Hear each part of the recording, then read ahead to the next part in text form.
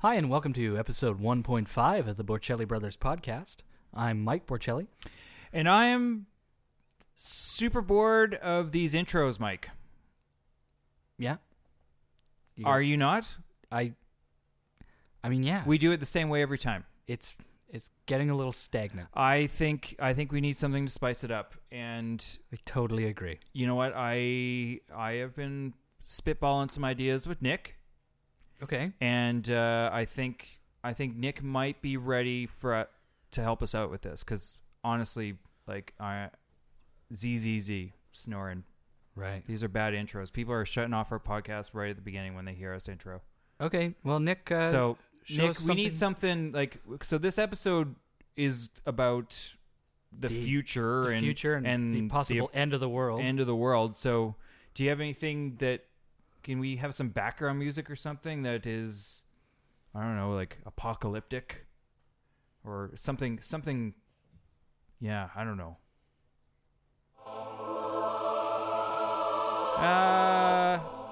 Yes. That's a little too heavy. Maybe that's too heavy. heavy. A little too apocalyptic. Maybe that's not what I was thinking. Okay, no, I don't like it. No, sorry, Nick. Maybe something. Maybe we just need to jazz it up a bit, groove it up. Oh. Okay. I'm liking this. I'm digging it. Let's listen to this. It's a nice little bass line it's got going there. Can we turn that bass line up a bit? Ooh.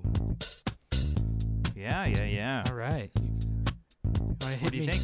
I like it. I think it needs some guitar. You want to hit me with some guitar, Nick? Oh. Okay. So now we're there. This is much less boring. Yeah. This is way better.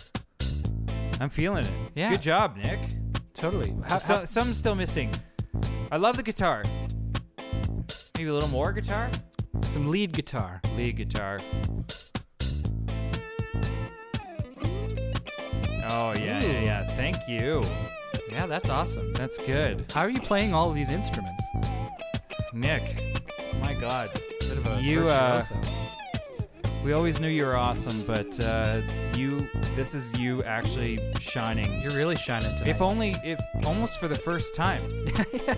Like this Kinda. is like, I didn't know you had it in you. I feel like increasing your wage from 0 to like giving you free alcohol. Yeah, you can actually have some of the free steam whistles.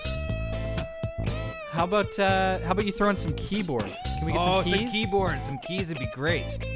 Can you do that, Nick? I know you only have so many hands. Oh yeah, it's a little bit of a Happy Mondays kind of sound there. I like it. Yeah. Okay, so can we? What do you think? I think we can do this now. All right. Welcome to episode 1.5 of the Borchelli Brothers podcast. I am Mike Borchelli. And I am Sean Borchelli. Today on the show, we have a wonderful conversation with artist, writer, independent scholar, and teacher of teachers, Jessie Beier. Oh, yeah. We start talking about all kinds of stuff. The future, teaching students for that future. Teaching students for a future that seems pretty bleak. And also we talk about some futuristic movies. Yeah, and what we choose. Sci-fi possibilities. Choose our own futures. We kind of do a bit of time travel because we recorded this before some key events. Yeah. So you'll hear us speculate about the future, which we're in right now. And you will hear the results right now as in this intro, which is we're still here. We're still alive. We made it. We voted out Harper and prolonged our existence for a little while. For Canada. And also the Doomsday Cult, a.k.a. Is it iBible? I think that something like that. The e-Bible. E-Bible, right. iBible is Apple's product. The e-Bible group was wrong when they said that October 7th would be the absolute end of days for us.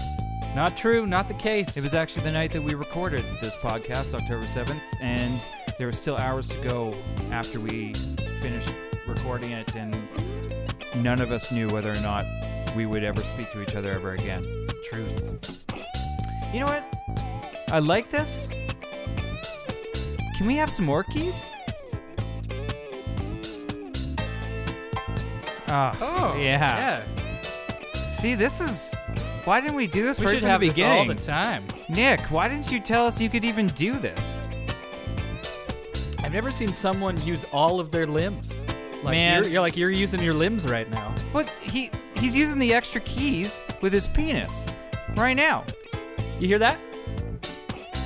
There it is. Right there. One more the time. There it is. Oh. The dick smash. The dick smash. the Nick Dick smash. Yeah. All right. That's what you should call this track, dude. Like, this is... Play a little Nick Dick smash for us. Yeah. All well, right. So I think this is a much better intro. better. Way better.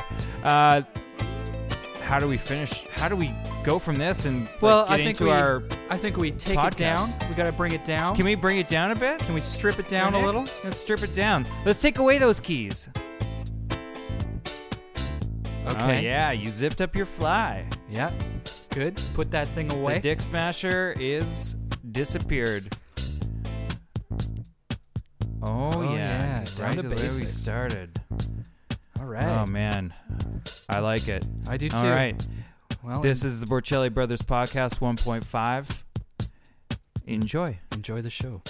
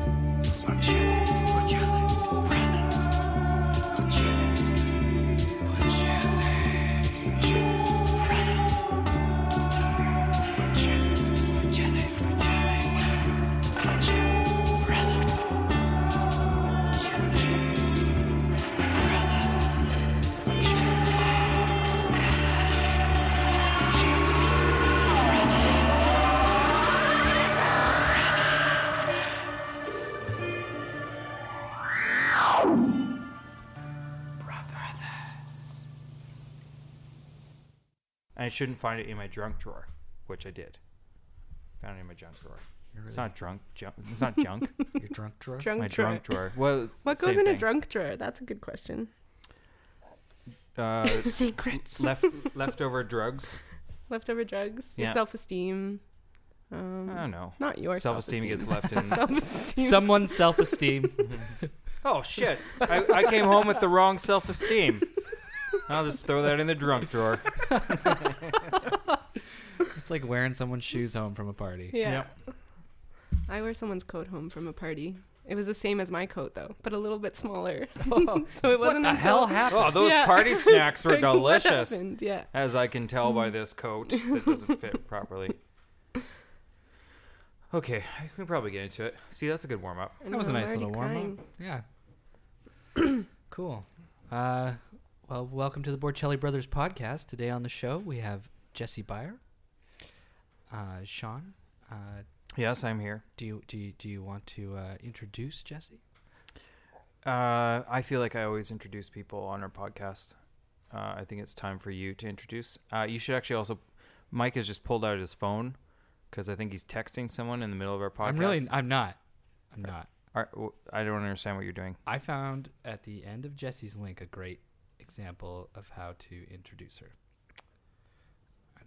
She's a writer, an artist, a scholar. Yeah. Yeah. I'm gonna read that. Anyways, She's a writer, artist, and scholar. Yeah. See, I Scholar. memorized it. I didn't That's a Scully, Agent Scully fan. yeah. I wish. I wish I was a fan of Agent Scully. She's such a bitch. With all that she's seen, why does she not believe yet? No, I love Scully. I was Yeah. gonna say I wish I was Scully. She's had an alien baby born out of her womb and then taken away. But she's still a skeptic. Mm-hmm. Yeah. So this is Jessie Beier. She's an artist, writer, and scholar, and she teaches at the U of A. Mm-hmm.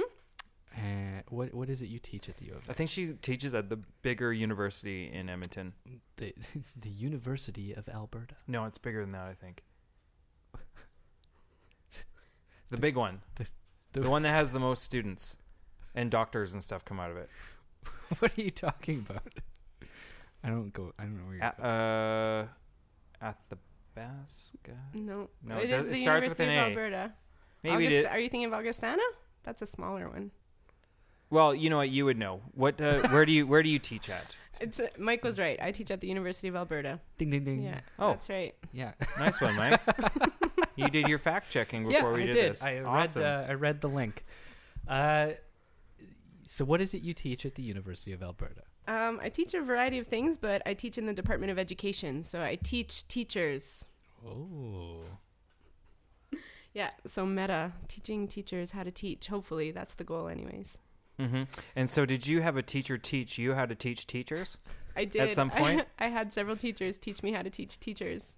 I still have teachers teaching me how to teach teachers. Will you eventually teach teachers how to teach teachers? Hopefully, if I go into grad school, I'm applying for a PhD right now, so then I would teach teachers, teaching teachers how to teach teachers. So that would be, yeah. Cool. That's what happens when you keep going to school, apparently. Yeah. Eventually, you got to teach the teached and the taught the teachered. Mm-hmm.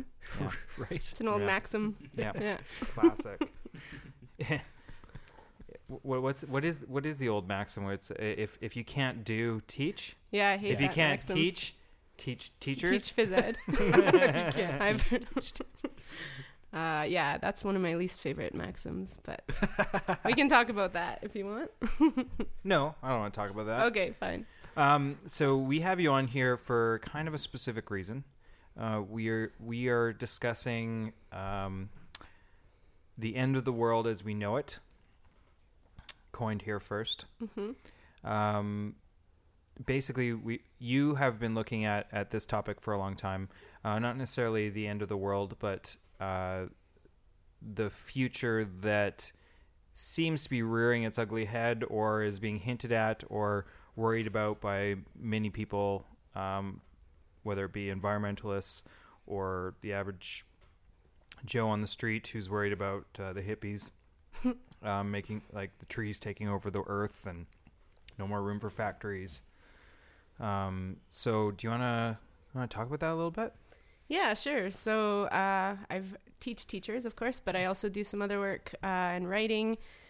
One of the topics I've been looking at for a long time, well, a few years anyways, but thinking about for a while, is how do we teach, given the kind of complex things that we're facing today, like you said, in terms of the environment, in terms of job precarity, in terms of the economy. And so education has often been positioned as this kind of holy space, this enlightenment, kind of you go to school and then there's hope for the future, you get a job. But considering those impasses, those kind of contemporary, like the stuckness that I'm feeling at least, I've been trying to question what it might mean to teach at the end of the world or the end of our world. So the world that as we know it kind of ending, and to maybe think differently about the world. So that's the main idea. So as a kid, I felt like I was a dreamer. I was filled with hope. I don't know if it was from my teachers or if it was just being surrounded by all parents, media influence on what it was going to be like in the future and all the glories and basically things are shitty now, but in the future things are going to be awesome thanks to people like me. And so I must have failed because I think things are still shitty. Despite the fact that we have iPhones. Yeah. And so now are kids still growing up with that sense? Or do you think are kids being told my kids, there's a future for Cedar them? and Cypress, they go to school, their teachers are saying when you guys grow up, go to college and get a good job and things are going to be awesome. Yeah. I think that's exactly the world won't be ending. Yeah, that's exactly kind of the problem I'm trying to identify is that instead of focusing on now or how students or young people kind of are interacting with the world now, there's this constant deference to the future. So, don't worry about now. In the future, it'll be okay. And it links to a lot of things. I've looked at it in terms of neoliberal capitalism. So, you know, we've been trained from day one that you are special and that if you just do these things, you will succeed, without acknowledging maybe some of the bigger kind of social, racial kind of obstacles that might get in the way, but also... Well, racism's over. Yeah, it's totally over. We solved that in the 60s. Yeah, exactly. So we don't have to worry about that anymore. So these kinds of things Thanks to our parents. Yeah, Yep. they did all the work. Job. They're still doing the good job. Yeah. And so, I think there's this, at least for me and some of my colleagues, there's this recognition that those myths, those narratives no longer suffice. Like, they don't work anymore, right? And so how do you start to deal with, like, the real material conditions of today and what's happening instead of just projecting some, you know, utopic future, it sounded like in kind of your case, or the opposite, you know, like the world is ending, the future is canceled, you know, there's nothing that we can do about it. So, well, I think, like, when I was a kid, it was kind of presented in a way like, if the U.S. and Russia do not blow up the world, we're all going to be awesome. And if they don't do it, like, you know, the sky's the limit. We're going to be amazing. But that was a dystopic option. Nuclear Armageddon. There wasn't really many other things represented on that. Like the idea of climate change wasn't a hot topic. Yeah. It was talked about as a theory of how much humanity could eventually affect our world and the globe. Our focus on, like, recycling was more probably what we did in junior or in elementary. It's like, make sure you recycle to save the earth, but it was more just to save the earth kind of like big Captain narrative. Planet. Yeah. A Captain Planet kind of a thing. And that was still the 90s. That was early 90s. It was more about saving ecosystems than the animals climate. The worry of overpopulation, things like that, not being able to feed us all. So nowadays, do you think kids are actually presented with more of a bleak outlook? Do you think that's a new narrative? Or do you think are they still being taught this? I think that they're generally still not talking about some of these things. Like, for instance, you know, the water crises in certain parts of the United States, or refugee crises that are happening around the world right now. These are maybe talked about in certain classes if it's, you know, covered in the curriculum, but not as a pressing matter, which it maybe should be. Yeah, it keeps giving me like, okay, I'm going to teach you as much as I know how to teach. Hopefully your generation can fix it. Yeah. As and opposed also, to being like, we actually are beyond the point of being able to react. And yet we're still delaying. Exactly. And I think it also ties into this, like, education is about the individual, or that's how it's been built. It's about individual development. You do the best you can. Your marks are yours. All these kind of measures of success, which are somewhat arbitrary. Instead of thinking how, like, learning about stuff might actually help you to problem solve or think about the world differently. Or, you know, it seems obvious saying it out loud, but those things don't always happen in schools, unfortunately. It's about training students to comply, training people to be obedient, training them to kind of fit within the social castes and norms that are already established, which is kind of how we've gotten into these crises in the first place. So that's my question. If we're training... So they leave, let's say, high school, even going to university programs, things like that, where university is probably where your mind gets opened up more and you're like, whoa, this is the real world. This is what's happening around me. Yeah. And by that point... It becomes a little bit more difficult to, I think, get a mentality change or a cultural change, because a culture is kind of, you've been brought up for 18 years of your life with the idea of focused on making sure you got the best math score and you ran the farthest in gym class. Yeah. And that you've kind of met whatever benchmarks, you know, depending on what school and what the main focus was. But yeah, it's totally about... You can talk about it as like this cultural thing, or even the way that subjectivity, or like how the subject is kind of formed, how people form into people. It's very ingrained from day one, not just through the content they learn. You know, in grade 10, they learn about globalization, but it's spun in a very positive way.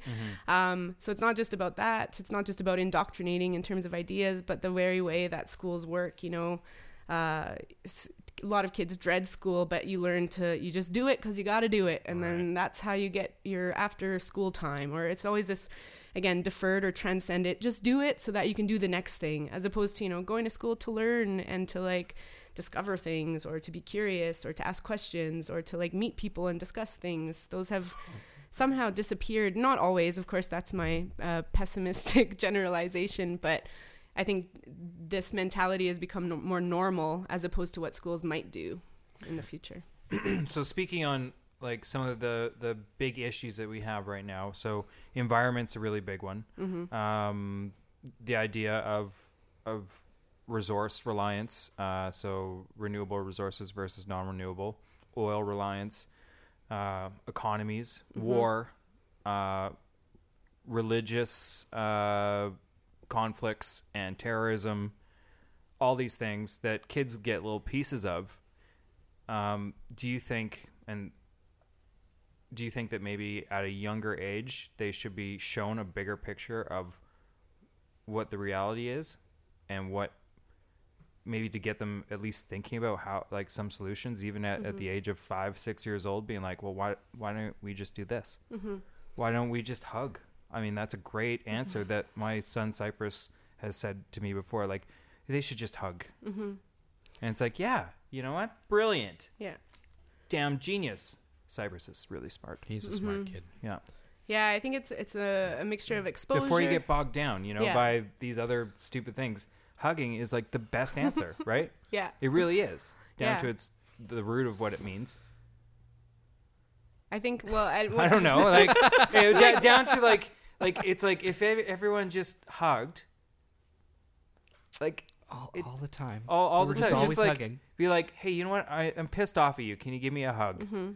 And then give a hug. Like a real hug, though. Yeah. How can you, like, you can't shoot someone in the head after you've given them a good hug. Yeah. That makes me think of lots of things. One, like I think that in some ways students learn to hug, and I'm using it in quotation marks for all the people out there, in a metaphorical way, like love your neighbor, love these things. But again, I don't know. I mean, those are all wonderful things, but when you put it in a basic sense, like neighbor, you're not actually saying like these are your neighbors. Exactly. Like how do you get students to implicate themselves in the problems? Because the problems are always identified as being out there. Other people's problems, right? Privilege is when you think something's not a problem because it's not your problem. That's what students learn in school, I think. It's like, these things are happening, but I don't have to worry about it right now. And, I have these other things to worry about. And so not to like stress kids with all these big, huge problems, of course. To a degree, they should be stressed about some. Well, of that's these the thing. problems. How do you start to raise kind of this sense of urgency? And I think generally there's the idea that it doesn't need to be raised because things are fine, but things are only fine for certain people, right? You're just going to give my kid an anxiety problem. Totally. He's already got anxiety. Yeah. And that builds into all the way that we've labeled students, and the self-esteem movement of the 90s was in line with this. You're special, I think kids have anxiety these days because they haven't been told the truth and they don't know how to deal. Well, kids have anxiety well, they can be born with it. I get it. No. But I mean, like the actual, just the other problems in the education system, like standardized testing, it just doesn't work for everybody. Yeah. It's not the same thing. Kids are getting anxious because they don't know how to learn in their environment because it's not built for them. Yeah. And it doesn't make sense often, Not like to learn one specific answer to a question when there could be multiple, or it depends on the context. Exactly. And those are the kinds of thinking skills that we need, like evolution. Those are in order to solve these problems. There's not one right answer. You're not taking bricks to build a house. Yeah. You're solving a bigger problem than that. I get it. So could be a skyscraper. Bricks for a skyscraper. Yeah. Take these bricks and make an aeroplane. Exactly. Good luck. Yeah. That's I bet your you new it's problem. Yeah. A brick airplane? Yeah. Yeah. But I like the hugging analogy because that's like one of the key things is how do you get students to kind of think of themselves not as an individual but part of a collective. Like one of the recent studies I looked at for a paper I was working on was about how they asked youth kind of about their thoughts about the future, like what do you think about the future, and like how is it what's your outlook on the future in terms of schooling, in terms of getting a job, these kinds of things. The main result was that the youth said they were more kind of confident in their personal futures, their kind of success in their personal lives, than they are confident in the kind of social organizations or their ability to impact social organizations. So generally saying, these youth were like, if I do these things right, I'll be able to have a successful future. But I also don't think that, as a human race or as a kind of political social organization, we're able to have a good future, which is a strange paradox.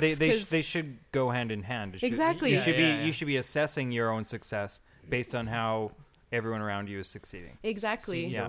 I like that. Success. Yeah. And so it's like a beautiful study because it just pointed to this like focus on the individual, which again is no one, it's trained into us from day one, from kindergarten, when you're asked, like, who are you? What do you want to be when you grow up? Who are you in terms of this very specific, identifiable thing? Like, how do you know that, right? Jessie, though, like, we live in a world that is so small now due to global communications and social media. So how can you say that we're still worried about ourselves as individuals when we're in a global village? Yeah, social we media. live in a global village now. Totally. You know, it takes a village to raise a child. Mm-hmm. A village of YouTubers. Yeah, exactly. I mean, well, this is the thing. It could be used in this way to promote kind of more democratic collective practices, but yeah, social media is part of these kind of things you're talking about, environment, politics, but also the way that we've learned to communicate through technology, which I always try and tell my students is neither good or bad. It's not a question of morals, like technology is bad or it's good. It's more, I always get them to ask, what does technology do? What does it produce? And that way it's more, I think, open in how we think about it. But, you know, on the one hand, technology connects us, but on the other hand, it is a technique or technology for creating personal brands and very concrete identities, you know, that can be then consumed by whether it's friends or other people, sold in certain ways, right? Through my Instagram account, I can, you know, present a very specific image of myself, which then I can, you know, put forward to be consumed by others. It's like a two-way mirror. This podcast, for example, we have, on last check for our subscribers, we have 42,000 subscribers to this podcast. Wow. Which is really good. 42,000, yeah. Give or take, it's probably gone up since I last looked this afternoon. So, I mean, that is a quantifiable number that we can give to other organizations and companies, sponsors, to give us a direct monetary, you know, a reward, basically, for that. Exactly. And it's, I mean, obviously, we've had to put a lot of hard work in to get that 42,000. But over such a short time. Over such a short time, I mean, it's subjective. To the listener at home, it seems like it's only been a month. If you've been following us on Instagram, it's been like a year or 2 years. Yeah, exactly. Yeah. So, like, I get it. Instagram, all that stuff. Measuring our success based on that. I mean, actually, maybe podcast is a bad example. Because maybe our tool right now, by having you on, we're actually doing a better job. Yeah, because we've got 42,000 people who are listening to, you know, the new way of things, the new paradigm. We're having a teacher of teachers teach listeners. Yeah. And hopefully they go and teach other teachers. listeners. Teach or listeners. become teachers. Or just tell them to subscribe to Maybe some Borchelli of them Brothers are teachers. Exactly. podcast. Yeah. Yeah. Oh, I don't know if you're going this way, but that's part of the thing is that it's these things that we've kind of been trained into and to learn to kind of identify as an individual, which brings on maybe these catastrophes in certain ways, are in our best interest, right? It's in our best interest to identify and to like meet the benchmarks and to like comply with the standards and do these things. This is how you get a job. This is how you get, you know, ahead in quotations again. This is how you become successful in a certain way, like within a certain structure. And so that's why it's so hard to think outside of that, because students have a lot at stake, right? Or people have a lot at stake. And so, you know, their personal desires and what they want are conflated with what's in their best interest, which is not always the same thing. And that's the tricky part to pull apart. Let's take a moment for a message from our sponsors.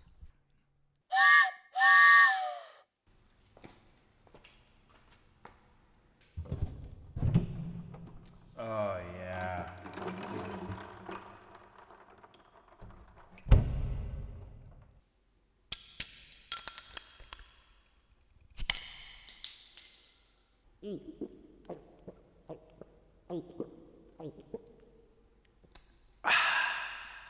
Hey, Sean!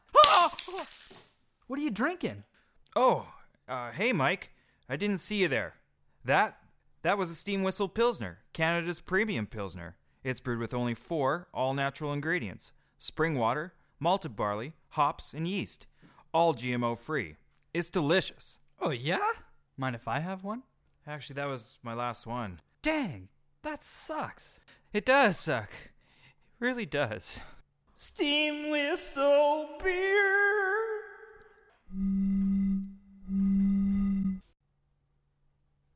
Okay, so Jesse, now I want to get back to something that I'm really interested in, is the idea of how to teach children, given the realities of the world, the direction we're headed in, whether it be environmental catastrophe, even just personal sociological catastrophe, economic catastrophe, whatever. Mm-hmm. Let's do a scenario here. Okay.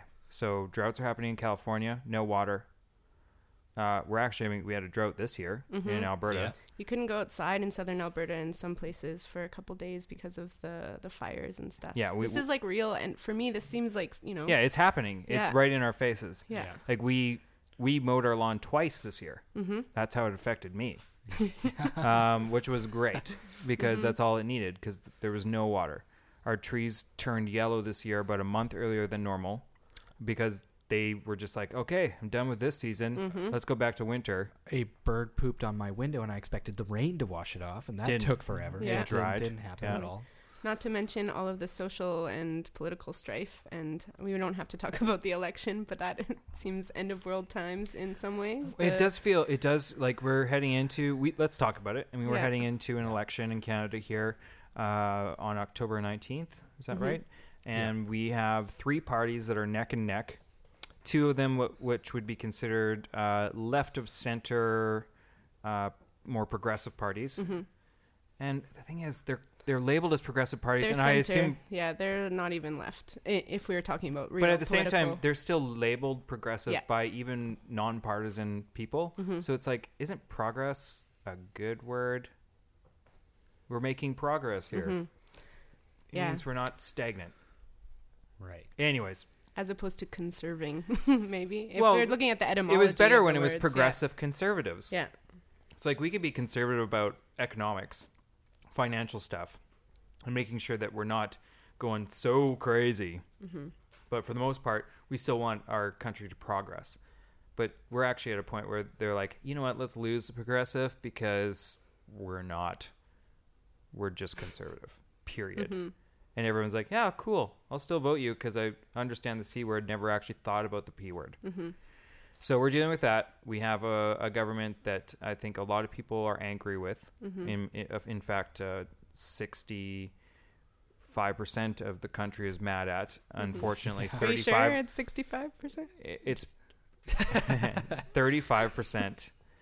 I checked my stats earlier Okay, today. perfect. Good. 35% of the population, or 36%, is still on board with this government we have, despite, I would say, almost in my known political history, paying attention to politics at all, have never seen a government that has had so many controversies, so many like debacles and things that they have, and completely just like, oh yeah, but that's no big deal. Totally. It's beyond They ideology. do NBD. Yeah. It's just like and like stuff that's NBD. so outrageous. Yeah. Like some of it's like, wait, what? Yeah, What do you mean only 3 different newspapers are allowed to attend your press conferences? And you won't answer questions. And you don't and muzzle your scientists. and you muzzle you And have that's- and cut their and you cut the only national nonpartisan media group, you cut their budget by half. Yeah. And it's like past ideology at this point. It's not just about conservative ideology. It's like an abuse of power at this point. And there's lots of evidence of like all of the different kind of abuses, and now like we've learned terms for government like prorogue that I had never heard before until and because we had never used this thing until it's been used, like it's used once a year almost since they've been in, and one time it was twice because they were risking being ousted by when they were minority government again. They're like, well, let's prorogue it. It's like, what does that even mean? It means you guys don't even have a government. We're gonna take a vacay. Yeah, so that combined with environmental issues, It's scary. Yeah. combined with these consistent, or like the threat of consistent kind of economic precarity, social welfare services totally being dismantled, around the world. All of these things point to the encroaching terror of women with covered faces. Yes, this is. Oh this is the thing that's really gotten to me in the last little while with the election is just the straight up. It's just like straight up racism, like It's not complete even racism. Complete unabashed. not It's even hidden. crazy. And people, I mean, of course, people in certain circles are talking about it, but then it's like preaching to the choir. How I've been trying to have conversations with other you can't do people this on Facebook because to your Facebook friends are like, yeah. It's like you're talking the same talk, but how do you start the best to talk? post was that I saw was on being like, hey, Thanksgiving's coming up. It's now time for you to go have dinner with your family and explain to them why the conservatives are wrong. Yeah, exactly. I've been kind of flexing my muscles for the weekend, like ready to.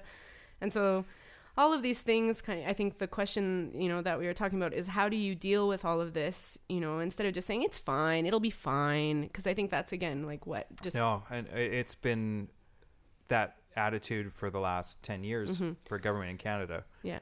Which I think is what it'll got be us fine. to this That's point. why we're at this point. Yeah, exactly, because there's, especially in I think some of the Western provinces, there's a resistance to kind of speaking out because we are quite privileged and it's very easy to become apathetic.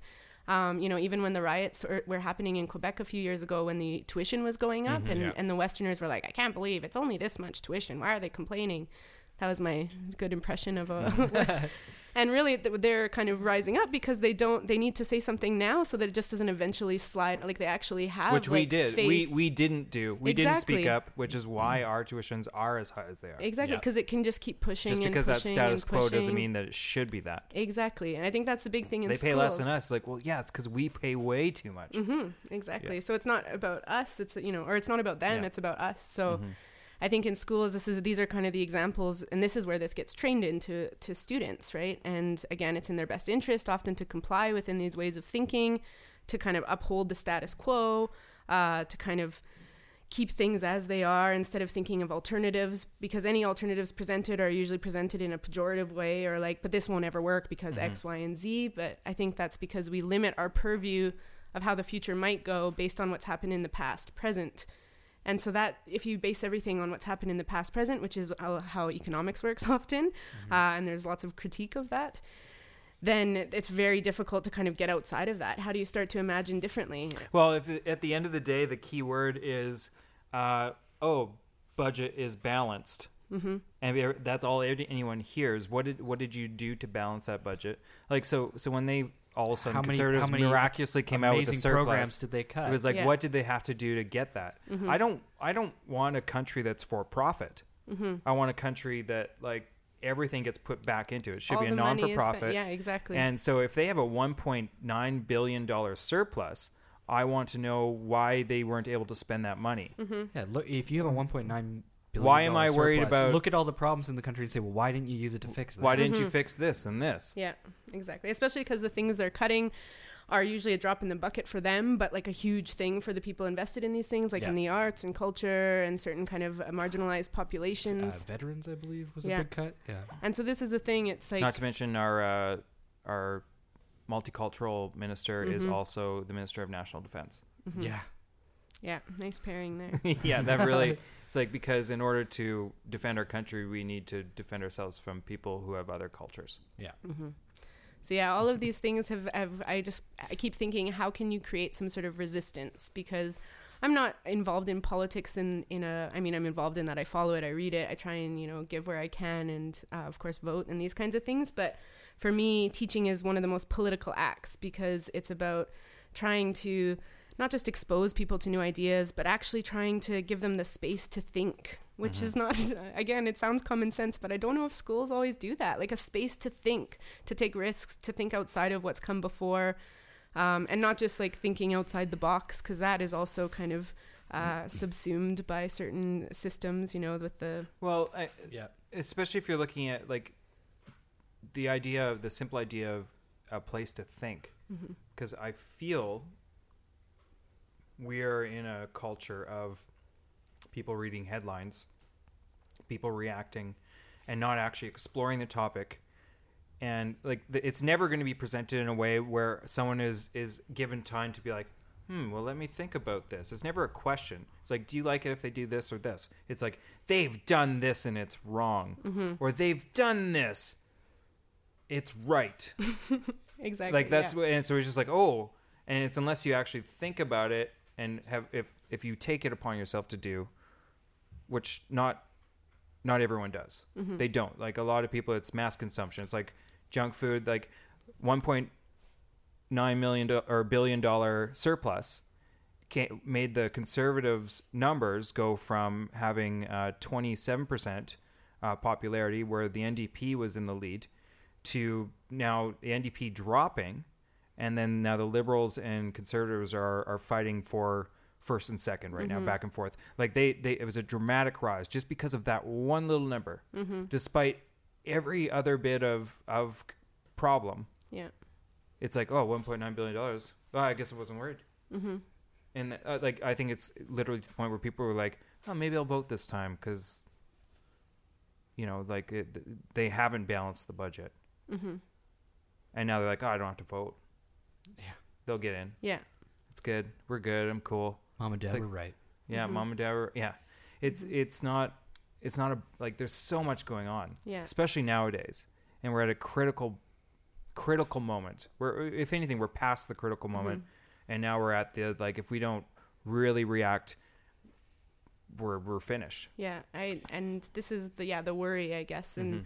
Because it's not that people, we can talk about this. I know we were thinking of maybe talking about some films, but it's not that people are like inherently stupid or these kinds of things. But like I said, it's been in their best interest to kind of learn how to consume information quickly and kind of get through it, get to the main point, move on, right? The bullets. Exactly. PowerPoint is a beautiful example of this. Kids learn PowerPoint really early now, and it's not just about them communicating information. It's about like a fetishization of the bullet point. It's about talking at people as opposed to talking with people. It's about being able to break things into linear, black and white kind of even if they're very complex, kind of ideas that are easily consumable, or like TED Talks are another example of this. It's like, talk about this very complex thing, but in 15 minutes and make it sexy, so that I can consume it, think about it for a minute, and then, like poop it out and move on to my next thing. And so we've been trained kind of within this system, and but not for very long. No, exactly. Like that's the thing. Like this paradigm is very new. Yeah. This is the last not even 10 years. We have this culture. Yeah. It's amazing how it bloomed so fast. Exactly. And which is, we can talk about also the potential, because I don't want to sound like, everything. What I'm trying to do, or what I'm trying to think about, is how we can kind of like re-engineer or reorient some of these things, including technology, towards positive ends, because there is a power. Like we've seen how so much powerful they are, right? Yeah. So how do you start thinking about technology, for instance, or social media in a different way? And it's happened in, in terms of insurrections, or like the Arab Spring thing. These things. I saw the movie Insurrection. Yeah. Kind of. It wasn't as good as Game. Sorry, what was that? Generations? Mockingjay. Oh, Mockingjay. Yeah. Catching Fire. Yeah. So that's without, of course, like it sounds pretty bleak, and I do think that it is bleak. I know. I talk about the end of the world pretty much. I try and talk to my students about it, even university students, and they're like, "What?" Like But they're too late. Those I don't university know. students are too late. Once I start talking about it, I think my 6-year-old needs to be worried about the end of the world. But the one thing when I was a kid is we went on a field trip to the IMAX and we saw Blue Planet. And I was so terrified about I didn't think I was gonna live past graduating year. That movie was so terrifying about environmental effects, and I was like, it was the most horrific movie I'd ever seen. Nightmares about the sun burning me up, the ozone layer being gone. Like it was super scary. Did it change the way that you acted? Well, I wore sunscreen. I wore sunscreen every day. Mom didn't have to tell me to wear sunscreen, and I'm still militant about that. Yeah. Because that's what I'm wondering, like, if there is... And I got mad at Mom when we had aerosol cans in the house. Yeah. Because that was still the time of aerosol cans. It's like, so it's like... This is the worst. You're doing, or what is it? You're kind of blocking the sun by the aerosol, which is then depleting the ozone. It would take the ozone away. The chlorofluorocarbons would actually attach to the third oxygen molecule, and it changes to oxygen or breaks it down, and takes away that layer. O3 becomes O2. But that's and O1. And O1. And technically CO2 C3PO. Yeah. Carbon fiber chains and all that stuff. Yeah. So, okay. I feel like we've digressed because where I wanted to go with it was going back to the pedagogy and the idea, okay, here's the case. We, in Canada, we'll talk about Canada because we know Canada here. We've elected a new government. In Alberta? The new Harper government. Oh, this is in the future? No, we're talking about the future. Okay. So they have continued to not react over environmental problems. They continue to avoid signing protocols.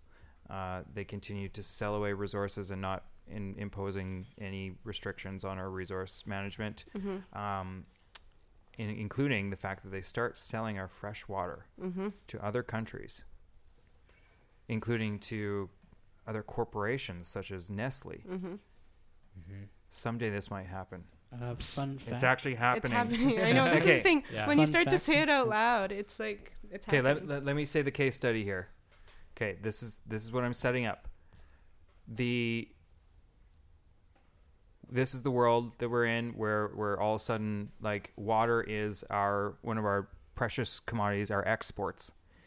And this is in a world where water is at such a shortage. So water is now brought up to like whoa, it's like on oil levels. Yeah. How do you teach your kids about that? And how do you teach them about eventually where that's going to go? Yeah. Like, do you be like, okay, so, oil went this way, now we got water. Like, are we still, do you teach them that we still need to solve the problem, the fact that we don't have enough water? Or do you teach them how to sell the water for more money? So this is a good question, a tough one. I think the hard part with dealing these things is that often they're dealt with as kind of like ad hoc stopgap measures. So yeah, like either fixing the problem or, making it better for you personally. So selling it for more money. And then that makes you have, I don't know, a better house or something. Instead of, like, the way that I'm thinking about it is education in general needs to be completely like gutted and redesigned, which I know is not possible tomorrow, but the way that education is structured and how it's broken into subjects and how the timetables work and how students are positioned, how their bodies are positioned in classes, all of these things relate back to these, I guess, ways that students learn to become subjects and learn to become individuals. And so I think it's only if you were to actually like uproot all those things, reimagine education completely, that you might get students thinking about, the world, not just in terms of what the world is for us. I think the earth and the world are often conflated, like the world being the human constructed world, our social kind of things, our worldviews, the earth being like a habitable planet in the universe. Those two things are often conflated as if the earth exists only for us as humans. Maybe I'm curious to know what you guys think about this. This is what's being termed, or like linking to this idea of the Anthropocene. So the Anthropocene is this new geological age. Not everyone's identifying, but many scientists are identifying it as since the Industrial Revolution, where humans are the main geological, main force altering the geologic, main force altering climate geology. And so that's ingrained in us, that I'm on this earth, it's for me. It's, like everything I do is for me. And like, when I go through my day, it's all for me, as opposed to thinking it's very difficult. It's difficult for me. I'm still wrapping my head around it, but thinking about my place on this planet as something that's much more ecological. Like, I'm not maybe an individual as I know myself, but more an individual only in how I learn to relate to the other things in this world, whether it's people or ideas or, the earth. And so I think that's my idealistic kind of way of thinking about changing things for the future, but it would take a complete dismantling of education as we know it. It would be, I think schools would have to be designed completely different. And this is why I'm interested in speculating, what would school look like if, for instance, the workforce was automated? Right. Because right now schools are often there to produce a workforce. This is the rhetoric. But what if the workforce we're was looking at a very real future where the workforce is automated? Yeah. So why do you go to school? Need jobs. Exactly. I'm totally for post-labor. This could be an amazing thing. Well, because then we how many better brains could we produce? But is there anybody? Yeah, but what are all those people in China going to do? So robots are going to like make all our clothes for us? Well, and this is a residue of the anthropocentric worldview, is that it allows us to think about things, including people, in terms of their exploitable idle hands, measure, right? Devil's plaything. That's as all I'm saying. opposed to, well, and that's my argument against that, is like, what if you didn't have to work for 8 hours a day? What things would you do? Maybe you can't even. Why? Maybe you can't haven't imagined it yet, because it's always just been part of what we do, right? So I have some strong feelings about this. What you just said, especially. For the life of me, I have, as a kid, I always understood that the idea of going into the future was to eventually not actually have to work 40 hours like plus when you're retired? a week. Well, it's like the Jetsons' 3-day work weeks. Well, no, such murder. Yeah, three-day work weeks. But also, when like all of a sudden it's like, you know what, we've decided because humans live longer that we're going to push the age to 70 years old as the official age of retirement. My mind is like, what? Yeah. What's the point of working that don't long? do that. Push it back to 40. Yeah, it should be like the idea of progressing should be that we work less and have more time to live. Exactly. Yeah. What's the point of life? We've learned that the point of life is to work, right? And then the better job you have, the more happy you might be.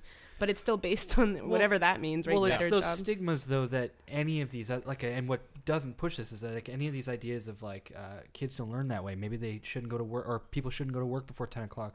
It's this lazy stigma, like, oh, you're being a lazy person by not doing the 9 to 5 shift and grinding and working out. It's that really old white outdated Protestant work ethic, where it's like your worth is only shown by how much you're able to produce, as opposed to like things that are very hard to qualify, like art or thinking, or how, I consider myself fairly productive. We're not paying you for your time here. Yeah.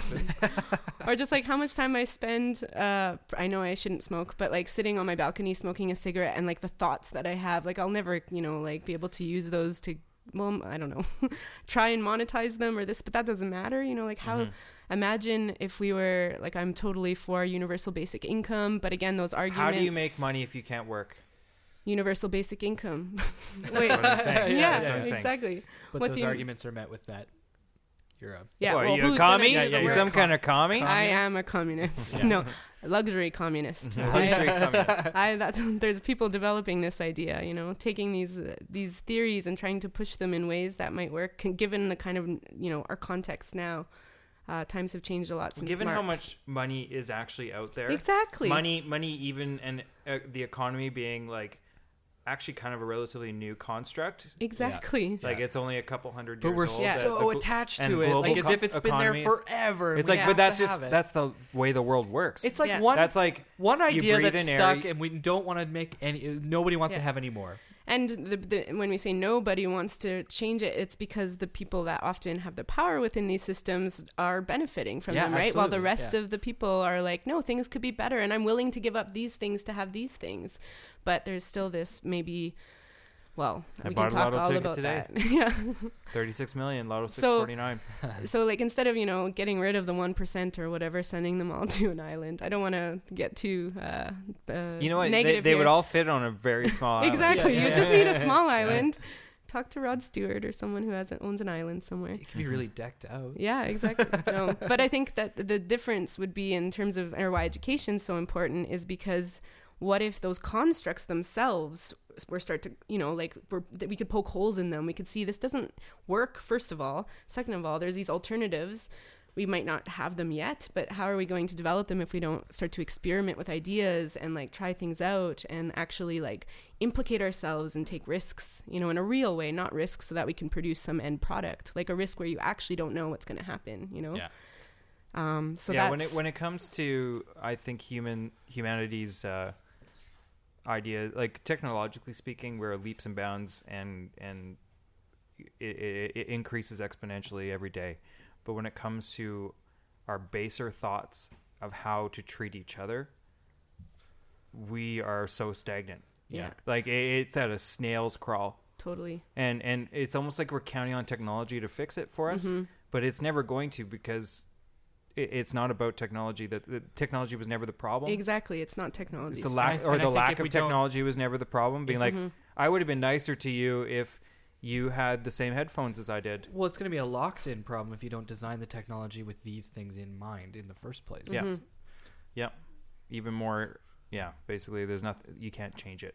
It becomes an unchangeable thing. Yeah. I think it's surprising to me too, just how, I guess, again, with this election and seeing people's response to the debates and, the racist tactics being used in some of the campaigning, and just how people are, some people are still, I don't think they're bad people, I don't think they're malicious, but they haven't had to actually implicate themselves in those things, right? In what it would feel like or what it would be like. Or even if they have, they can't make that connection for some reason.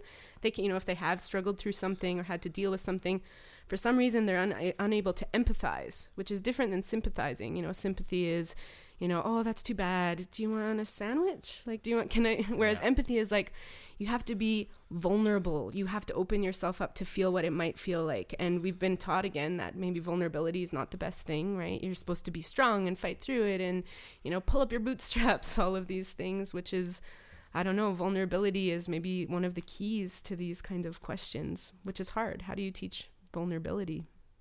Take them when they're down. Take them when they're down. Yeah. So start one making of the more things, games for them designed to lose.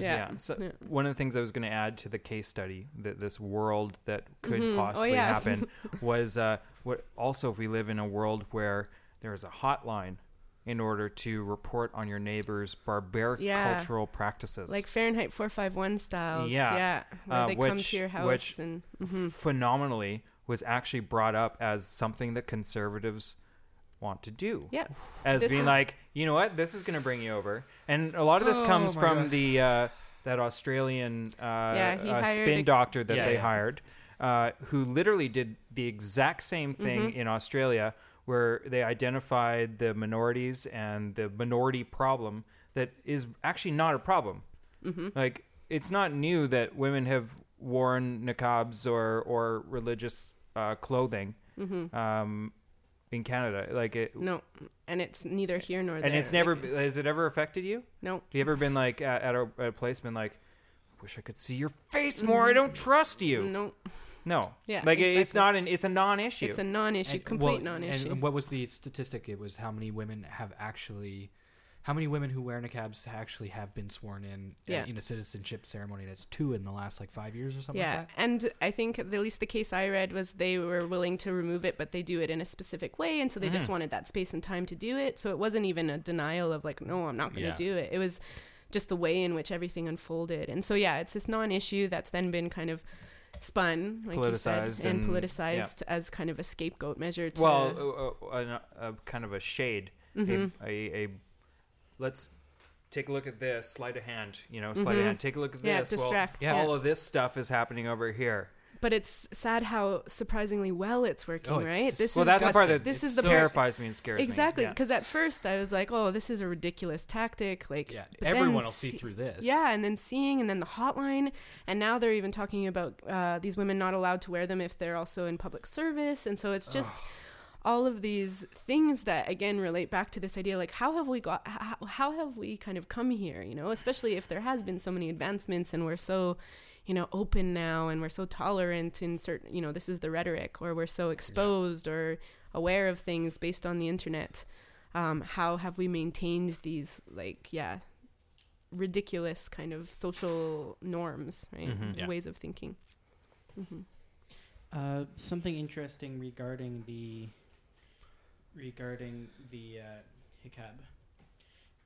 hijab. Niqab, sorry. Hijab is something that you hold your breath for. The niqab. In order to get rid the mayor of Toronto actually posted a 6-minute video of a news interview, and he was really supporting them because he actually goes to these ceremonies, and he was just like, these guys take it off in an official photograph before their citizenship. And they it's always been something. That's the thing. They've made an issue out of something that was never an issue. Exactly. Yeah. Okay. So this is the case study. All of these things have happened. Yeah. This is the future that we're living in. No. That could happen. Right? Happen, that's not. There's no way. This is at least months down the road. Yeah, at least. Yeah. This is that dystopic Yeah. You know, Orson Welles. Yeah. Can't go outside. Future that Wettest forests in North Yeah. America are on fire. Water depletion. Job precarity. A government that is limiting our civil rights so that if you were to protest anything, you would be arrested. Hotlines to report your neighbor. How many Oh, now- movies did we now- need about this subject? That everybody, Yeah. or Now pop we're culture getting movies, into everyone watches. Wellian Yeah, territory. But I mean, how many people haven't seen 1984 of a Or certain had to read it, generation, yeah. or had to read it? How can we all propel towards this future? Mm-hmm. Because we are. How does it happen? Yeah, double speak. That's It's how. crazy. And so how do you teach students in the end of the world or about the end of the world, or how do you teach students at the end of the world? Yeah, like Tell I said, them their parents are fucking idiots. And instill that Rule and one, be like, kids: Yeah. don't listen to mom and dad. Yeah. Mom and dad are just your parents. They Parents- provide food for you to eat. And you know what? Abide by their rules when it comes to what time to go to bed and what time to come home from your date. But for the most part, that's what their role is. Listen to other people, read other books, and keep an open mind, because right now the world is going to shit, and it will Yeah. keep getting shittier unless you guys are willing to fucking step up. yeah. And listen to rock and roll. Yeah. And no Radicalize. There's interesting things though. Like one of the things that I've been trying to play with recently is like what it would mean to be non-productive. So like a non-production as a mode of resistance. So like just stopping. Oh, I Like, thought that was our taking a nap. generation. Oh, Yeah, no, The well, millennials, aren't we the? I tried that. I tried the whole like. Now I work for the government. yeah. My Well, mom there you go. My mom sends me some money every couple of weeks, and I'm 33. No, I think it has to happen maybe at a mass scale. But It did. yeah. So Mike too. Nick but over there. okay, so yes, the maybe productive the portion. 90s is an example of non-production, but we are still highly capitalist subjects, right? Like what happens if you just stop We want buying stuff. things? Yeah. What happens if you don't play into any of the social systems anymore, right? Like what if I you actually did stop buying things. yeah, But- because of the restrictions of yeah, this. yeah. I stopped buying new clothes. I stopped, obsessing about a new stereo, Yeah. new records. Don't buy it anymore. Steal it. But in order to balance out my life, I got together with a career professional woman who had all the things that I needed. Okay, see. Yeah. Back to the hugging, right? Well, partly. She doesn't care if I don't have a new shirt on. Exactly, 'Cause, yeah. like, we're in a permanent relationship. It would be embarrassing for her to dump me because I don't dress nice anymore. So I save a lot of money. Mm-hmm. She saves some money Yeah. in childcare Mm-hmm. because I take the kids to school. And, that's what I do in order to make a better world. Mm-hmm. I think I have a question before we move to the book of questions. Yeah. No, we're not going to the book of questions yet. Yeah, well, getting there. I was wondering if you know of any think tanks or groups of people who are actually working on what you're talking about. Like, is anybody actually planning this new school? Yeah, there's a few things that I've been following over the last couple of years. So there's a political theory in the motion right now that's very controversial, called accelerationism, and it has many facets and it's interpreted in lots of ways, and it actually comes out of different lineages in terms of philosophy. So there's some kind of Marxism in there. There's also some stuff from Deleuze and Guattari, who are two philosophers that I Sorry, study. can you say that again? Gilles Deleuze and Félix Guattari. They're the French Laurel and Hardy. Yeah. Yeah. Basically, Deleuze. I'm a big Deleuzian, or rather Deleuze. De Laurel and De Hardy. Deluser. I call myself Okay. a Deluser. Yeah. I went to Deleuze camp this summer You did. for the third time. Oh, they have a camp. Yeah. Anyways, so there's these different philosophical lineages, and basically what this political theory is trying to propose is that neither the right or the left, in terms of a political spectrum, have the answer, and that capitalism is something that maybe instead of trying to kind of defeat or overcome, is something we have to almost push to its necessary end in some cases. Oh, yeah. Speed up, accelerate. So to the point that it retires. And to the point that, just like Yeah. things just explode, or a different left accelerationism would talk about how capitalism is kind of bound by this, fallacy that just because something was produced in a context in the past, it has to remain that way in the future, right? So lots of theories are like this. But so there's this argument that perhaps capitalism can be re-engineered or reoriented to produce more productive kind of social systems, political systems. So putting a value on something other than material goods. Or a value on social modifications. So it's like, whoa, look at, we can pay for exactly this is what our money using gets capitalism us. to combining it with things like socialism or more socialist approaches, or this again luxury communist kind of things where capitalism is still in play. You can still buy what you want to buy, do what you want to do, but there's also like universal basic income. There's also like huge support networks for, globally, because we also can't. They're very critical, the accelerationists, of like this kind of localism that's also kind of come about in the last, like buy local, 100-mile diet. I'm going to buy artisanal toothpicks tomorrow at the whatever store because... did you see that video that this or yeah, that what was it? Artisanal wood logs. Oh, yeah. Burning logs, basically they come in like packs of 3. They're tied in twine. This is a real thing, right? They check every log for angle, and they'll hone it down and like exactly sand it and polish it and rub essential oils into it to have like it's like $120 pack of 3 logs. Because this is the beautiful flexibility of capitalism. Yeah, they're artisans. You can now sell artisan logs. Exactly. No, this wasn't real. Okay, well I can imagine this was CBC's This or That. Okay. But they did a video for it, which it's one of the first videos I've seen of theirs, and it went global viral. This is a Canadian comedy show on CBC. It's basically like The Onion, but radio style, and a lot of people are like, "What?" Yeah, and it's because it's always like a little bit based in reality. Like people always ask, like, I wasn't is it surprised. real? I'm like.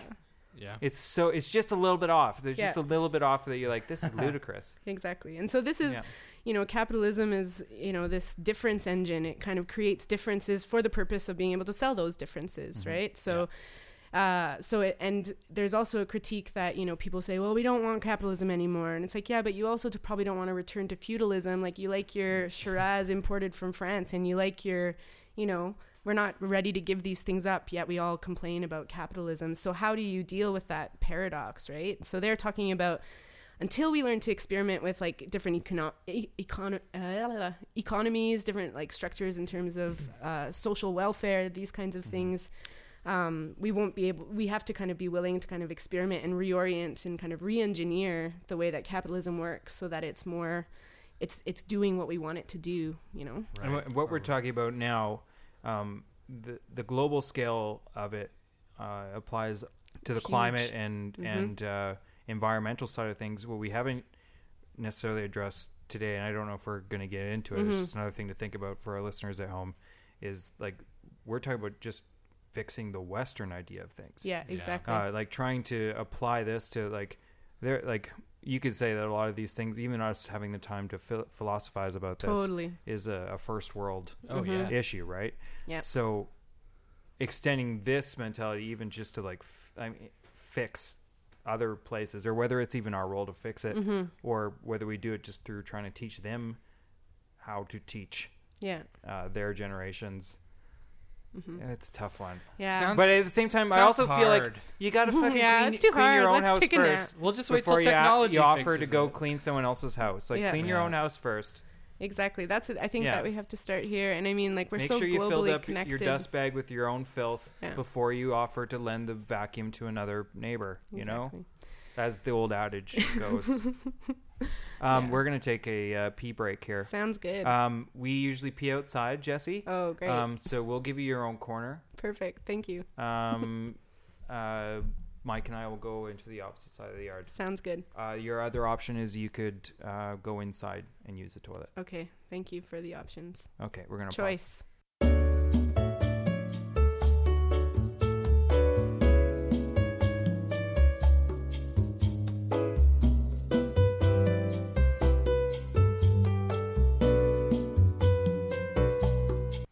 Good pee break.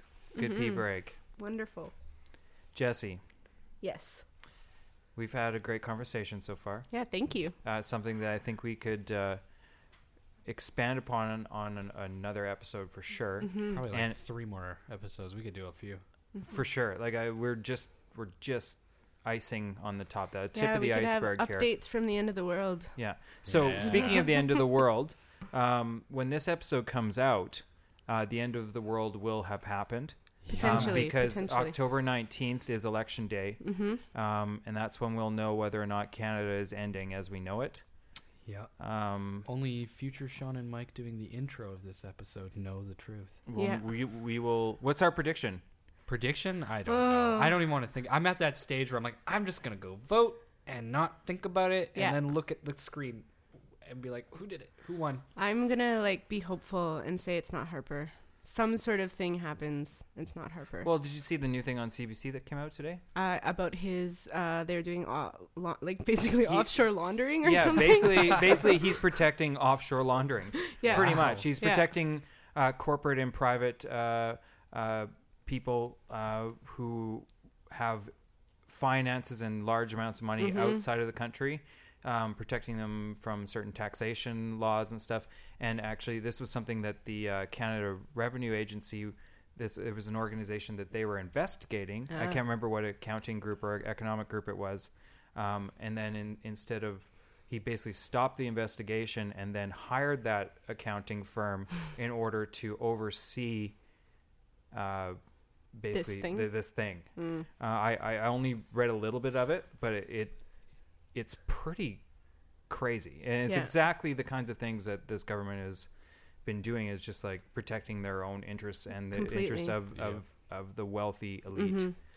Hopefully more of that stuff happens, but hopefully some of the more information comes out. But again, I want that one to explode. Yeah, that but one, how much damning evidence has to come out for any of this Exactly, to change? there's There's enough. compilations. especially when you have the current pressing issue of niqabs. Yeah, I mean, I get why that one's taking center stage. makes sense. A long time coming to talk about that. So basically, this episode will be coming out after we know what our future is. Yeah. It's in the future anterior. This will have happened. Oh. Or this will have happened. Yeah, so you will have we will not be able to teach the teachers. We will have taught the teachers. They have already been taught by the collapse of the world as we know it. Exactly. Which is what will happen if the Harper government is in. Yep. Yeah. We're done. U.S. will probably invade us because we have water and we're selling it for too high a price. They won't invade us. We'll just hand it over. Yeah. Probably. Anyways, so, okay, speaking of time-sensitive issues, there's also something that's very time-specific to today while we're recording. Today is October 7th. This is when we're recording. Today is the end of the world. It sure is. So we might not even... no I'm one excited. at home might even hear this podcast at all. The election might be completely extraneous. Yeah. Yeah, it It'll won't have even never matter. happened. You won't even have Yeah. to worry about it, because apparently, as of today, we are going to die in a fiery blaze. Correct. The world is gone, according to a online church group, the E-Bible group. They basically said that October 7th is the day that the world will end. And he's the guy, I can't remember his name, he's pretty adamant about it. Basically, the blood moon that we just experienced, the blood moon, supermoon that we had in the eclipse, was like basically the sounding bells of the final countdown. Who was saying this again? I can't remember his name, but he's from a group called E-Bible. E-Bible. Can you Borchelli this, Nick? It basically Borchelli, E-Bible, October 7th, end of the world, and it's a certain guy. He runs the online forum group or whatever this is, that this Predicts the end of the collective world. of Christians. He talks about other references from other people who have said, "Oh, it's going to be the end of the world in 2011, 2012." Yeah. Wasn't there one recently? September 23rd was Yeah. supposed to be the Well, end September of the world. 23rd was the supermoon, wasn't it? It Oh, yeah. It was Oh, and then there based was on the something with all the numbers. No, maybe that was 2012. 12, 12, Well, 12. basically, yes. 2012 was like The some big of the one. big ones. calendar. Yeah. And then there was another guy who had changed a few dates after 2012, and he said, Miscalculations. well, he said the guy from eBible. Do you have the name? Chris McCann. Chris McCann has said that guy wasn't wrong. He basically misunderstood. Basically, the date that he had figured out from the Bible and through the teachings of, I don't know what they're reading in order to come up with these truths. But he said that was the end of the time when God was judging Christian churchgoers. Got it. And so God promised to spend the next 1,600 days judging people who are non-Christian churchgoers. And today is the day where he should be done that, I guess. Like, he's done judging that. And now he's judging. well, what time is it now in Mountain Standard Time? 9:51. 9:51. So according to our midnight day, or- I don't know. Like Sometime what time? Sometime in what today. time zone, I don't know. Yeah. But we're probably going to blow up in a blaze Any of glory. second. Because it's Yeah. October 8th in a lot of the world Yeah, right that's now. true. Unless this garage just got like. Oh, yeah, we haven't really been ascended to outside since heaven. the piss break. Yeah, I don't know. We could be floating like. It is really, an really insulated high, garage. Yeah. Are we in heaven We right haven't now? stayed tuned to the news at all. I haven't heard anything about a meteor. Has everyone else coming been to- raptured and we're Yeah, maybe we're left? saved. Maybe we're just all really good people. Maybe we actually Does that have already something to do with risen it? to heaven Yeah. right now. This is very And this heavenly. is our heaven. Yeah. Heaven is podcast. Or the rest of the earth outside of this No, garage 'cause has Nick's here. melted away towards lava. Oh, You're right. Don't listen to them, Nick. again, chipmunk voice coming after the master. What's that, Chipmunk? Say something. Because I can also post-edit your edits. Can you? Mm-hmm. Oh, The power of technology. Power of having the final say. Anyway, so I hope that that's not true. We're pretty close to the end of the day here, and pretty much the end of the day in whatever time zone you're in, that I'm going to say that I'm calling bullshit. Yeah. I'm calling I bullshit think on it. We're safe. I'm He's really wrong. excited for the backpedaling or how they're Oh gonna yeah, rearrange tomorrow morning I want to hear what he's like. Well, actually, I just crunched some new numbers, Clearly, I read it wrong. and I forgot to subtract a 1, so it's Yeah. going to be this time next year. Speaking of X-Files, do you remember that episode with the End of the World people? The cult that meets and then it just becomes a party? Oh, Okay, never mind. Are you talking about the X-Files one that was the conclusion of the show Millennium? Do you remember the show Millennium with Lance Henriksen? I remember the No, show. I don't know. I remember the show Millennium. So watched Millennium- it a lot, but I Millennium forgot. I totally forget how Was it goes. created by Chris Carter as well. Uh-huh. It was starring Lance Henriksen as an FBI profiler who investigates things that he doesn't understand and the dark side of humanity, and basically through its show was leading up to the end of the world, like the 4 Horsemen of the Apocalypse, classic biblical end of the world. Then they canceled the show. Then X-Files comes on the next season, Oh, and in okay. order to wrap up his storyline, they do it in one single episode. And by the end, maybe that's what I'm thinking by of. the end of Millennium, his family had disappeared. Mm-hmm. He was gone, and he had been arrested for their disappearance. Basically, I if I recall. Flash forward to X-Files. Mulder and Scully go visit. They're investigating something weird. Yeah. And they are investigating a cult or something, and it leads them to Lance Henriksen, who's now in a mental institution. Okay, yeah. That's the one. He's in a mental institution, and Mulder's familiar with what he's been doing. He's like, yeah, I've read about this guy. He's not crazy. Mm-hmm. I've always wanted to talk to him, and so they go talk to him, and then basically they end the entire series of Millennium by killing who would be the 4 Horsemen of the Apocalypse, and the apocalypse is It's fine. it's abated, delayed, and it's like, great, 1 episode Done. of X-Files. It was so disheartening, so sad. But was the other show good? Millennium? I loved it. Okay. Yeah, Millennium was. Millennium was really good, Okay, super dark. I'm gonna do it. These were the shows like that, and do you remember American Gothic?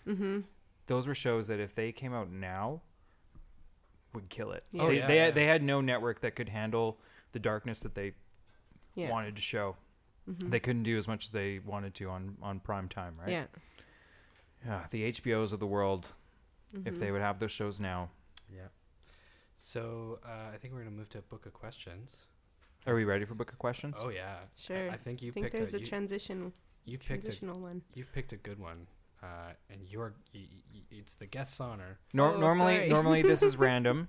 We asked Jessie to pick one before the episode that might be somewhat topical or related to the bleakness that is the world. Got it. Are you ready? I'm ready. Are you ready, Sean? One sec. Okay, I'm ready. Okay. What would you do if you alone knew that in precisely 20 years the sun would explode and the world would end? You alone know this. Oh, I alone know this. Am I Mhm. able to tell people? If you want, that's part of the decision making. Well, in order to I answer guess. this question right now, you're going to have to tell people. Yeah. So 20 years. You know what's going to happen in 20 years. In 20 years, it's going to happen. Okay. Yeah, in precisely 20 years, the sun would explode and the world would end. 20 years from now. And there's nothing I can do about it. I wouldn't say a damn word, but I would definitely change a lot of things. Yeah. Would you, like, change things in other people or just, like, your own life? I think I would, encourage people to live. Mm-hmm. What's the first thing you think of, though? Yeah. What's the very first thing? Don't be politically correct. Just the first, primal thing that comes to your mind. But 20 years is When you're not... like, I'm like, 20 I might be years is- dead in yeah, 20 years yeah, anyway. yeah, exactly. So I don't know. Who knows what will happen? Yeah, I mean, you still got to feed yourself for 20 years. Would you gotta feel abide more by free, rules. though? Like, in terms of careers? In terms and, of like, career, absolutely. Because, I mean, would you feel more Like- free or would you feel more rushed? Because 20 years is It happens fast. I'd feel free. I'd feel like I'd feel so free because I don't know. What does freedom mean to you, though, Jessie? In a certain way. So I don't know this. I'm not really super stoked about the whole idea of retirement and stuff. I'd rather work longer for less, throughout my whole life. Do you know what I mean? Like I'd Mhm. rather work less now and then just longer. right. But I think a lot of people worry about that. Like, what's my life going to be like when I retire, when I'm done? And I feel like you would spend your money differently. You wouldn't. In 20 years, you're going to be 52. Yeah, exactly. So then maybe that's the time when you start spending your money and doing No, stuff. you but- can't. No, exactly. So by knowing that that's not going to happen, then I think you would change things. You wouldn't worry about debt load right now, would you? No, totally. Yeah, Yeah, that's the that's first thing the I main would deal. do. Yeah, Yeah. the debts. Get all sorts of credit cards. Yeah, But I would max out. I would feel way more like I would take more risks. I'd travel a lot. I would just I'd do take more everything. risks. I don't know. So, so this is the idea that only you know this, and the rest of the world doesn't. Yeah, that's what it says. It makes a point of saying only you. So that's a big difference because Totally. obviously, if the whole world knew we were done in 20 years, Yeah, that's another question. a bank is not going to lend us any money. Yeah, They're that'd be the "What? worst. Bank?" You being the only one who knows is actually It's the awesome. best. Yeah. Well, I wouldn't have any kids, Yeah, that'd be or cruel. would I? Oh I know. I've had this question for real though. If the world is ending, do you have kids? no, because when they get to 18 and they're like, wait, what? The world's ending, and you knew this whole time, and you brought me into this And world. you made me go to school for 12 years? Yeah, you wasted Oh, my but time. maybe you going to don't school. put them in school. I wouldn't have put them in school. Yeah. Yep. They No. just have a really good... What if they just have a really amazing 18 years? I would focus on finishing a lot of video games, I'm inspired. guilt-free, being like, whatever. Yeah. Spend a Yeah, lot I more could be time on spending that. more time doing art, but who gives a shit? No one's going to see it in 20 years. It's done. I might Yeah, just that's buy the a thing. Do you think people would live more like for what they want now, like in terms of being more immediate or Yeah, see, here's one of the... Okay, little insight into Sean Borchelli here. okay. The first thing I think about is sex. Yeah. I thought about sex too.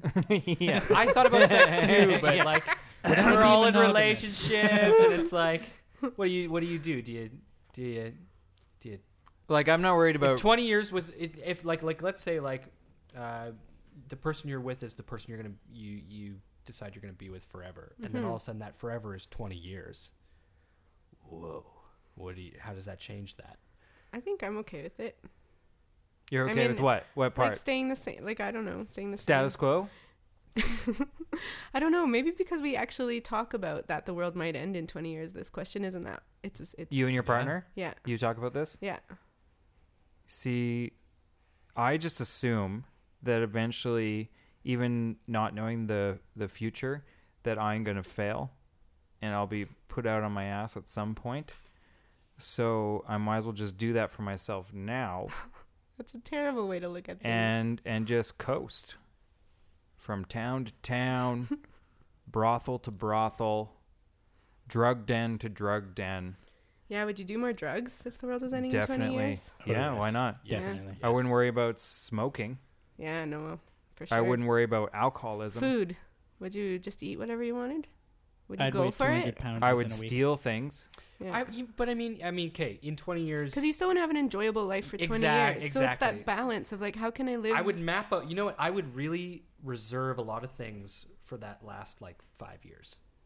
Like I'd save like that's when all the debaucheries really That would gonna be start. fun. So you save a bunch of money for the last 5 years? Yeah. just to save blow. Go on save a as lot if of money it's- just for like, oh man, these last 5 years of my life are going to be amazing. Yeah. You take it easy. You enjoy the first few Star Wars that come out. Like, But that's the thing with that mentality. Okay, so I have a partner, Natalie, who we've talked about on this podcast.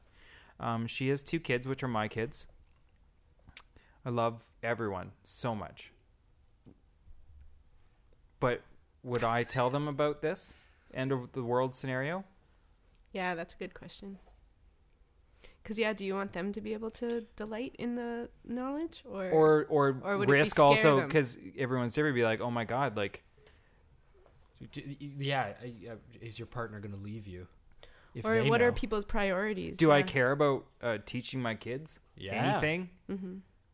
Or do I just make sure that they're really into nerdy stuff so that they can But this have is- some alternate fantasy of what's cool in the world before they die? This as is a opposed to beautiful question. You don't need to worry about politics anymore. Who cares about politics? You got 20 years.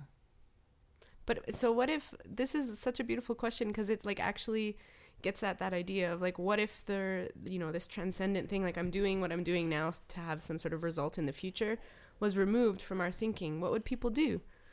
Yeah. You're saying you wouldn't go to school.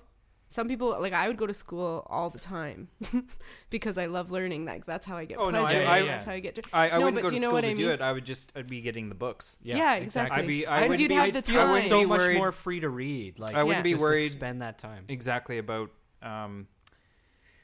making sure that I had paid my bill that day. Exactly. Because I'd be like, no, I'm going to stay home today. Oh, I Mhm. called in sick for work again. I guess I'll just get another stupid job. Enough to just pay for the time that I have. Mm-hmm. Or, you know what? 20 years, I would finally do a big bank heist. Yeah. Oh, I'd do it.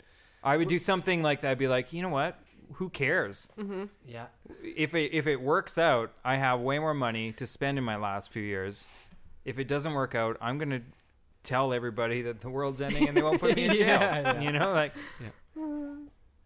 I mean, you'd have to prove it. Nobody believes Yeah, you. that's the You'd be a other nut. thing. yeah, but how would you have been told in the first place? I'm You'd assuming be there's some- just like all these people. you just know all of a sudden. Yeah. Well, that Homer Simpson, that Simpsons episode where Homer Simpson, he gets the crayon pulled out of his brain and he all of a sudden becomes very yeah. smart Oh, and he yeah. just starts handing out pamphlets about how he's disproved God. And Flanders is like, oh boy. but that one is a mathematical proof. He reads Flanders checks it out and he goes, oh well, yeah, you got me there. It's pretty sound.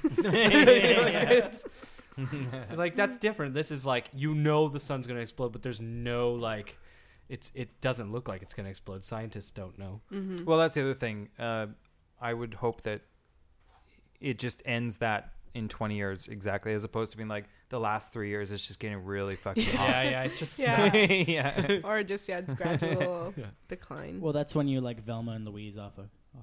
Thelma and Louise. Velma and Louise. Did I say Velma? Jinkies. I meant to say Thelma. I'm sorry.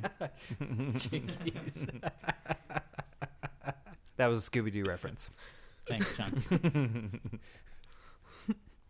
Well, so what are we going to do then? 20 years.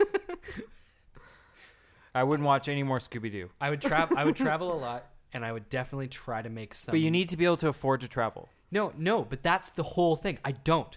That's the thing. I want the stowaway lifestyle. That's what I've always wanted to do. That whole like climbing and sneaking aboard a steamship, you know, like some sort of a freighter, or like doing that, bartering your way across, doing it for no money. Yeah. I'm too afraid to do it now. Because you're afraid that you might not be able to get back. Exactly. But if it's 20 years, I don't care. I'm doing it. It's like the. Okay, so would you take your lady with you? Yeah, probably. I'd invite her. but She'd not. say no. I wouldn't tell her the world's ending. She'd be like, like, I was doing it. You know, so like when it comes down to like the 11th hour, and she's like, "Remember when you just left me?" I said, "Well, I invited you." Like, why didn't you tell me about the end of the world? I'd be like, I wasn't allowed to. I couldn't be sure. Yeah, that it was real. I just knew it. I was just very sure. So I left.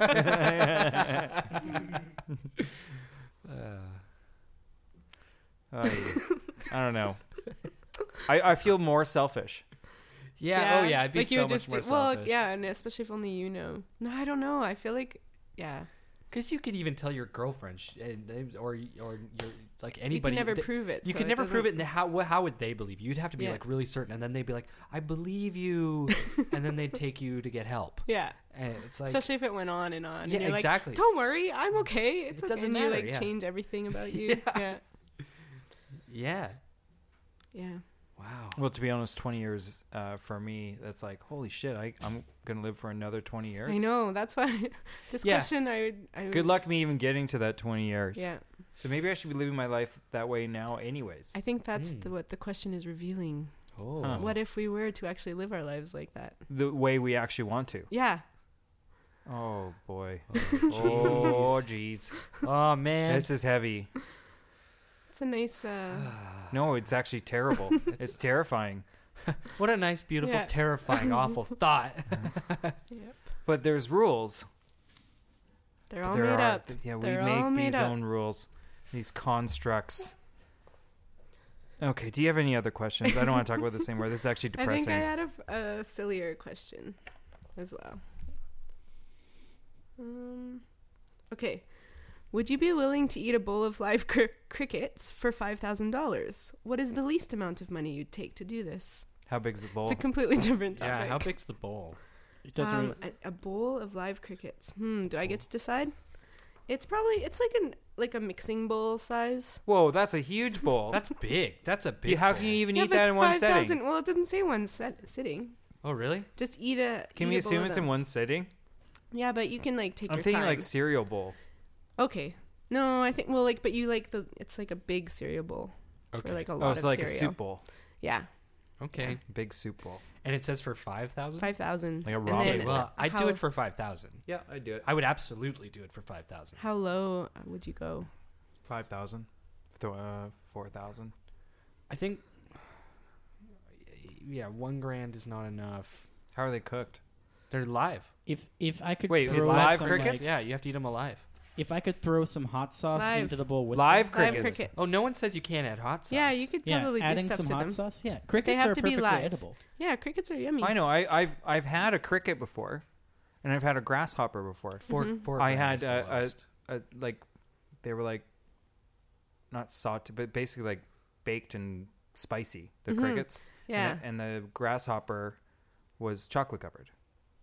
So it's just crunchy, basically. Yeah, it You was don't really crunchy. taste anything. No, it was very nutty tasting even too. Yeah. Mm-hmm. It was interesting. But alive, I have a problem with anything alive. Mm-hmm. I just don't think it's right to them. To eat them while they're alive. Yeah. All right, so $1,000. No, 10,000. You, What about you just said 5,000? The Yeah, but lowest- I didn't realize it was live.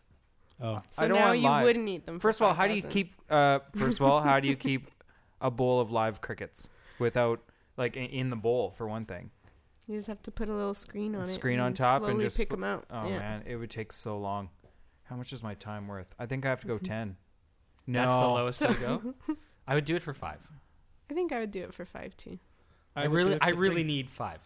I really need that right now. I'm into some people for some money. Yeah, you gotta jump on that ship. Yeah. Well, Any if it day was now. life or death, and if the sun was gonna explode in 20 years, Yeah, would your answer change if the Yeah, sun I was would- going to yeah, explode I in would 20 do it. years? I would do it for 4 again. I'll go back to 4. Yeah, I'd do it for pretty low if the sun's going to explode for the experience. Yeah. And just Bucket to, list, and to right? get me anywhere else. Yeah. Yeah. Mm. Okay. To bribe. That was steamship completely off topic. captains. I just thought I'd throw that in there. That was good. Yeah, that was a good one. That one brought up way less Yeah. like I was trying to buffer. existential Existential dread. issues. Mm-hmm. So we've been talking about end of the world. We're kind of getting into our second half of the podcast, where we just digress. And we were going to talk about this stuff This earlier. is the part where we digress. Yeah, we're digressing right now. Okay. We're digressing. The book of questions. Oh, if you can hand me that book, Mm-hmm. actually, just so we make sure we say it at home. This is the questions Jessie was asking was from the book of questions written by Gregory Stock, PhD. So that could also be read as Dr. Gregory Stock, if you read it all first before saying it out loud. Or Gregory Stock Food. Food. Great book. Lots of questions in there. Good one around the campfire. We do that so far on every episode. He actually has a book of questions on love and sex, which we're going to order tonight. You're going to do it tonight? Yeah. Okay. Yeah. I have room on my credit card again. Nice. Yep. Also preparing for our future mini-series on bedroom. Bedroom? Yeah. Bedroom sex, bedroom Sleeping. tomfoolery, bedroom shenanigans, bedroom drapes. Feng shui? No. Tidying? No, we're not talking about tidying or feng shui anytime soon. Jessie, really good to have you on the Thank show. Yeah, you. that was Thanks fun. for This was having super me. fun. Yeah, it was super fun. We've covered a lot. We're going to have you back if you want And to come back. Sure, yeah. might I also say, Michael, your mustache is looking amazing. I know. Why is that? You've been trying something new? I've been using Uncle Norma's Mustache Tamer. Oh, I've heard of it. Yeah, it's actually a sponsor of our podcast. Oh, right. That's where I've heard of it. Yeah, right here on this show, Uncle Norma's Mustache Tamer. It looks amazing. It's glistening. It's well shaped. It actually looks like a mustache where previously it looked like a bare lip. Yeah. Mm-hmm. Thanks, Uncle Norman. Bye, Jessie. Bye. Bye.